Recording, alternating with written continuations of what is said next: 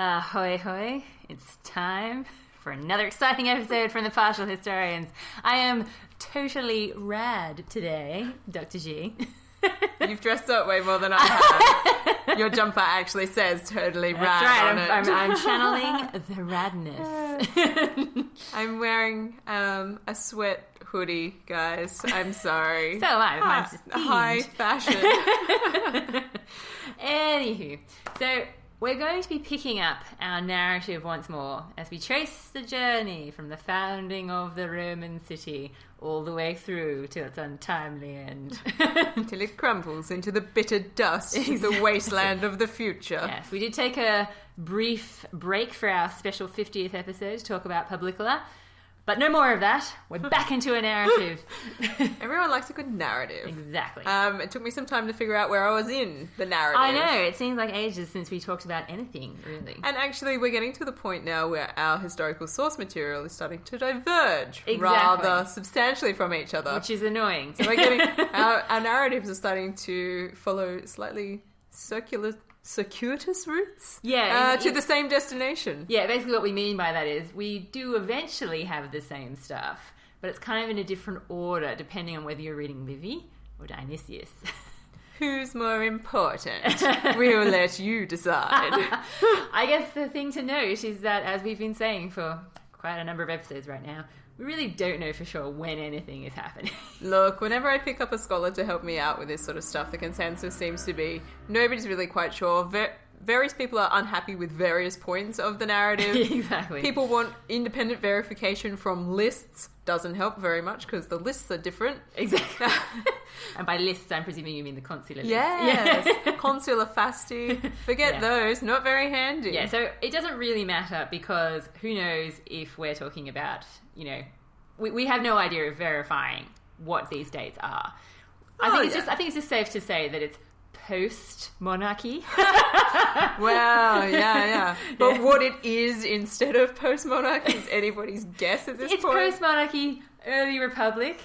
We can kind of situate it in terms of events, and we can say that it probably was around, the turn of the century, going from the 500s into the 400s, but who really knows for sure? Not us. What I can tell you is that where I'm up to in my narrative... Please, tell me where you're up to in your narrative. It's either around about 500 or 502. Which is about where I'm at too. It is about where I'm at too, yeah. And importantly, the Sabine War is over. Finally. This was the moment you've all been waiting for. What a cliffhanger. I was holding my breath. Finally resolved. Excellent. Yeah. The consuls of this year, Spurius Cassius Vesalianus, right, Opita Virginius Tricostus, fight a hard battle at the city of Cures. A whole bunch of Sabines are killed, and the war is done. Fair enough. Wrap that one up quickly. That sounds great. Yeah, we see Livy talks a little bit about how after the death of Publicola, there is war in two Latin colonies, Pametia and Cora. And it seems that the Pamusians in particular put up a little bit of a fight, but only a little bit of a fight, because eventually everything works out well. Oh, those Romans. They're really pulling through, aren't they? Exactly. I mean, they're pretty determined to get vengeance for the Pamusians daring to put up a fairly, gutsy battle, basically. And they basically go back there with redoubled fury, Livy says, because they're determined to prove their point. Wow. That they can't possibly beat. And of course the Romans end up winning and the consuls get a triumph. Yay! Exactly. Oh, okay, but that's interesting because Spurius Cassius does get a triumph in my narrative, but it's for the victory over the Sabines that has taken place. And then to follow it up, Virginius, the other consul, decides to take it upon himself to go and raise Cameria because he's not very happy with them for some reason. And apparently they attempted to revolt. So he goes, he puts down the revolters, and then he razes the city to the ground. Just to make sure. Very nice. Yeah, well, basically, I think we're talking about the same consuls here. So they end up getting... Yeah, they both end up getting military victories and rewards and stuff. But mine's just specifically for Pametia, really. Okay. And the Romans basically say that they are... they have to satisfy the insult of them fighting for so long by seeking severe revenge. Oh, okay.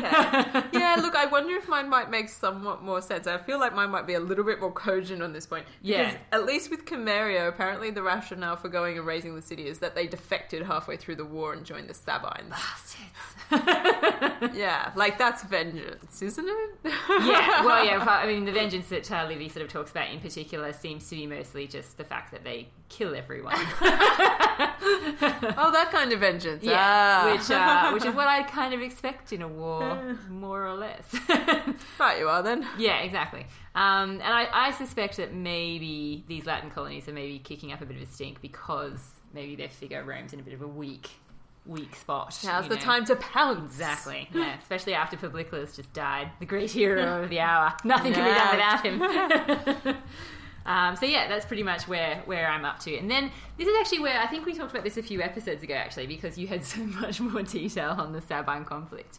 In the following year, when the consuls are Postumius Cominius and Titus Latius, this is where that story I told you about of the Sabine youths causing trouble and getting up to high. Damn Sabine youths. Yeah. What are they doing? Exactly. This is what I told you about, where they talked about how there was public games going on in Rome, and the Sabine youths apparently are not very nice to some either prostitutes or courtesans or something. Oh, I see. And it leads to actually quite a lot of tension with the Sabines once more. Not war, not quite war, but certainly there was a big scuffle, which Livy says it might almost be called a battle.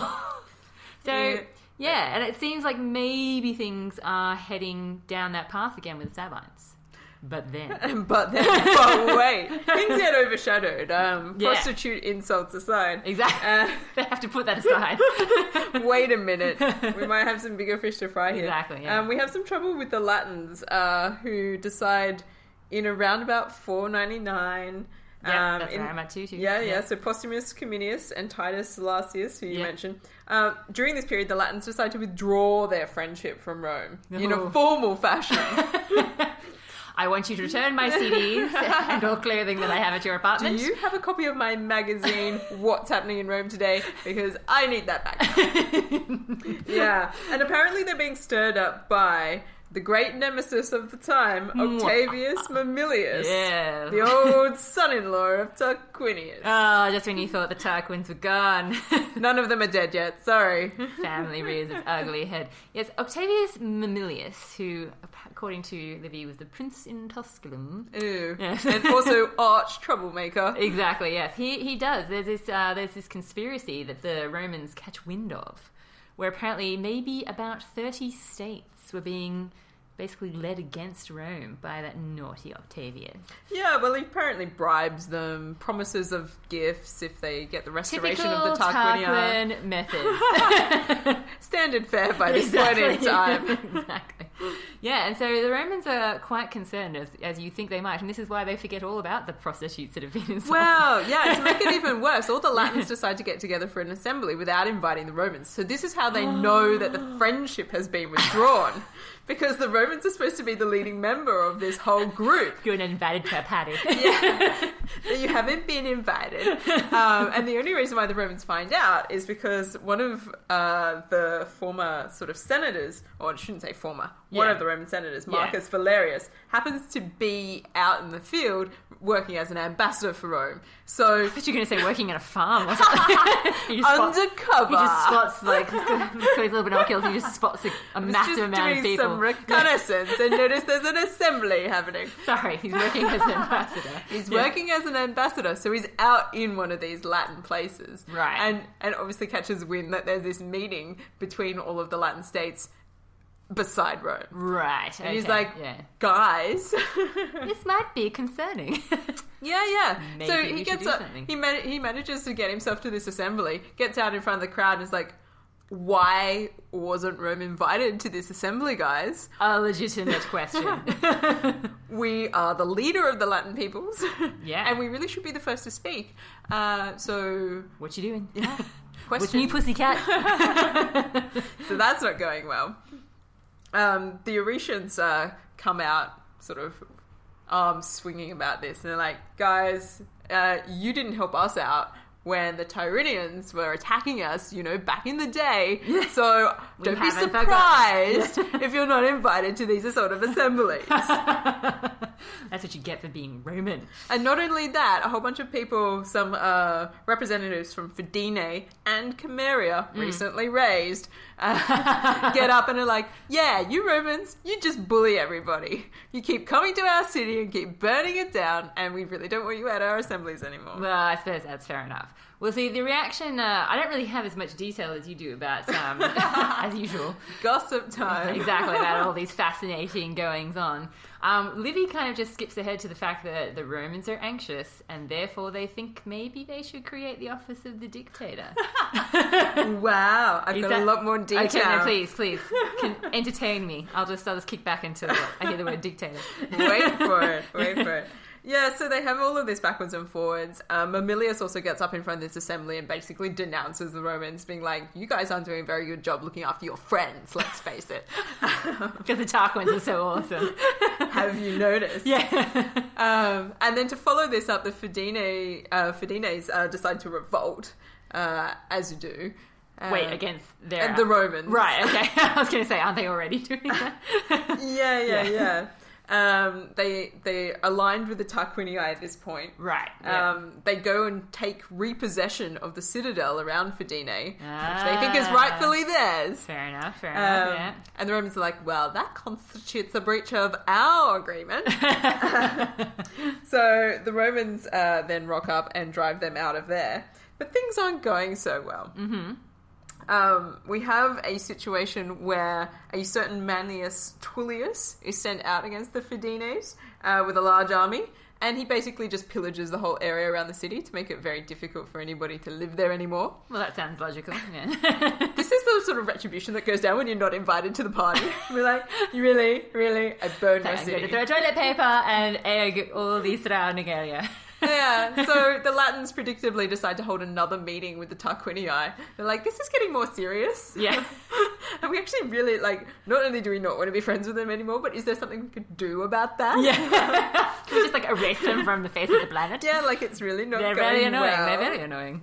I can totally see why you were so harsh with them, Tarquinii. Yeah. So, surprise, the Tarquinii advocate that everybody send some ambassadors to Rome to invite them to treat with the Tarquinii for their restoration. Oh my God. God, talk about, surprise. I say, I have to admire their persistence. I really do. But come on. On the plus side, yeah. At this point in time, they're not actually expecting to have the restorations of the Tarquinii happen. They're really just trying to provoke the Romans into making war with them. Well, that's more sensible. But have they told the Tarquinii that? I think the Tarquinii have gone in with that kind of plan at this point. Yeah. So they're using each other. They're using each other to go back at the Romans because they're angry. And not only that, by being in Rome, all of a sudden they're allowed to stir up some more inside trouble in Rome. I see where you're going. On the ground. I see where you're going with this, yeah. Yeah, because this is the thing about Rome. People, I'm sure, have noticed that Rome tends to be at war an awful lot during this period. Who's a bully in Italy? Yeah. But the thing is, at least according to the material that we have left, as soon as there isn't a foreign foe, or foreign as in not next door neighbour to fight, but yeah, as soon as there isn't someone outside Rome to fight, it's not like everything's peachy keen in Rome itself. No. High levels of conflict everywhere. And this is one of the sorts of things that's about to happen now. Because what the Tarquinii are interested in doing in this instance is actually getting the slaves on side, the most disaffected group within Rome. Wait. Are they going to hatch an evil plan?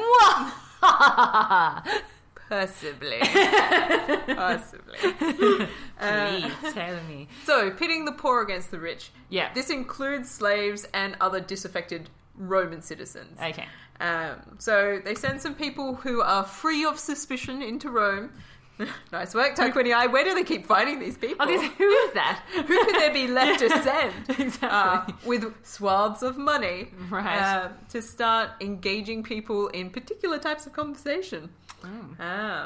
Fermenting descent? Yeah. Are you in need? Would these coins help? Look at that guy. That guy looks richer than you. Why is that? Why is that? It's not fair, I tell you. Have you been thinking about things haven't been the same here since we expelled the kings? Yeah. Do I have I can tell you what the solution would be, but you might think it sounds crazy. So anyway, they come up with this plan. Wait for a moonless night. Seize the heights in the city. And then the slaves are to kill their masters while they're asleep. That's like the worst thing ever in the Roman mind. Even better, once they've done that, they're to plunder the houses of the rich and to open the gates to the tyrants. This is why you can never trust slaves. And that's why, as a group of slaves, you'd think to yourself, you know what would be really good is if we got together, killed the rich, got all the money, and then didn't let the tyrants in. Exactly. Tyrants has a kind of negative connotation that maybe implies that we wouldn't be happy. I don't know. Could we take matters into our own hands and maybe just execute half the plan? Yeah, I mean, replacing one set of rulers for another set of rulers doesn't seem as awesome as just revolting altogether. Yeah. Well, anyway. Yeah. Unfortunately. Yeah. Some of the conspirators get found out. Oh, no. Surprise! This isn't going to be pretty, is it? This is not going to be pretty for the slaves. Well, they're two Tarquinii. So we've got Publius and Marcus Tarquinius, brothers. And they're not caught so much as they confess to it, because all of a sudden they start having visions. Those Etruscans in their visions. Frightful visions in their dreams. Yeah. They're being threatened with dire punishments if they don't desist and abandon their attempt. The Romans should be ruling. The Romans should be ruling. They're having visions of being pursued and beaten by demons and having their eyes gouged out. And the terror that these dreams induce force them to go and confess. It's very Catholic almost. Yeah. Catholic guilt. Yeah, totally. I mean, because they go through this process of conducting sacrifices. Yeah, so, doing all the stuff that Etruscans would do. To try and propitiate the gods, expiate the dangers that are involved here, turn the face of the demons away from them. And when that doesn't happen, they have no other choice but to confess, clearly. Yeah. No, they then attempt divination. Oh, okay. Trying to find out the secret purpose of the demons. So they go and visit some soothsayers to try and find out what they can do. This really is playing into every stereotype that the Romans have about the Etruscans, isn't it? Yeah, but when none of that really works, and they still feel the fear, they go to the consuls and confess the conspiracy. I don't even want to know, do I? What happens? Well, I mean, the conspirators are then used against the rest of the conspirators. To flush them out. Yeah. We'll smoke the conspirators out. We'll smoke the conspirators out. Yes. As it happens, yes. So they have this sort of sense in which they use, the Romans then use these two brother Tarquinii. Yeah. To sort of lay a plan. Not an evil plan, because they're Roman. Just a normal sort of plan that's going to undercut the whole thing. A clever plan. They're forced to send word to the conspirators outside of Rome to come to the forum at midnight. Now's the time. Here's the thing. And then the Romans surround them. Of course, There is scourging and various things. Right. Torture. Badness happens. Yeah. But perhaps the most significant OMG moment of this is that according to Dionysius' narrative, these two Tarquinii brothers are granted citizenship. What? That was me slamming on my brakes. Asterisk. WTF? Question mark. Yeah. Roman history, what are you trying to do to me right now? That's crazy. And this is when I chuck out Dionysius' narrative. Yeah. Flip the table and say, it's just not even possible. The Romans hate these guys. Yeah. They swore never, ever, all of my dead bodies forever in perpetuity. I'm speechless. This story isn't in Livy, and I'm starting to see why. There may be a good reason for this. Okay, so is everyone on board with this? I'm not on board with this. No, neither am I. I'm like, my notes are just like, what? That's just too crazy. Yeah, so, I mean, the lictors put the conspirators to death. Well, that makes sense, at least. But these other guys, these two brothers, apparently... Yeah. That's just freaking crazy. Yeah. Look, I mean, I'm not really buying into it. I feel like it's been so strongly set up that this cannot be possible. No. I refuse. But I feel like Dionysius might be reading something that maybe isn't really true. Yeah. Who's he talking to right now? I honestly just can't think of a way that's possibly... I can't think of the possible inspiration for that even, because it's just not happening in my narrative at all. We're still very much anti the Tarquins over in Livy's corner. Yeah. Wow, that's quite a digression. See, I was expecting this to be some sort of story that explained something about slaves in Rome, or something like that at least. But no, I was not expecting that to happen. Sorry. Yeah. I apologise. I'm shocked and appalled. I can't explain this narrative. I don't know how to resolve it for you. I've really got nothing at this point. I just don't think it's very likely. No, neither do I. Jesus, okay. But importantly, yes. Just to make it a religious point for a moment. Okay, please do. Because that's one of my special topics. So because these conspirators have been slain inside the city, the citizens need to be purified. Okay, yeah. There's been shedding of blood on the ground, and it's not lawful for these sorts of things to happen. And so sacred rites need to be conducted to expiate the pollution that's been created in this instance. Fair enough, yeah. Okay, yeah. Well, okay. Basically, Livy goes in a completely different direction with the whole conspiracy of Octavius Mamilius. Do tell. Well, I think it's in your narrative at some point as well, but whereabouts? Anybody's guess. But I'm wondering if maybe we should stop there, because I think it's going to be in a whole separate episode. Because what Livy talks about is the creation of the office of the dictator. Ooh, yes. The dictator. Yes, let's get to that in another episode. All right. Stay tuned for a very exciting... a first for the Roman Republic. What? We're popping the cherry on dictators. I do love a good popping the cherry. Indeed. Please join me here next time. Farewell.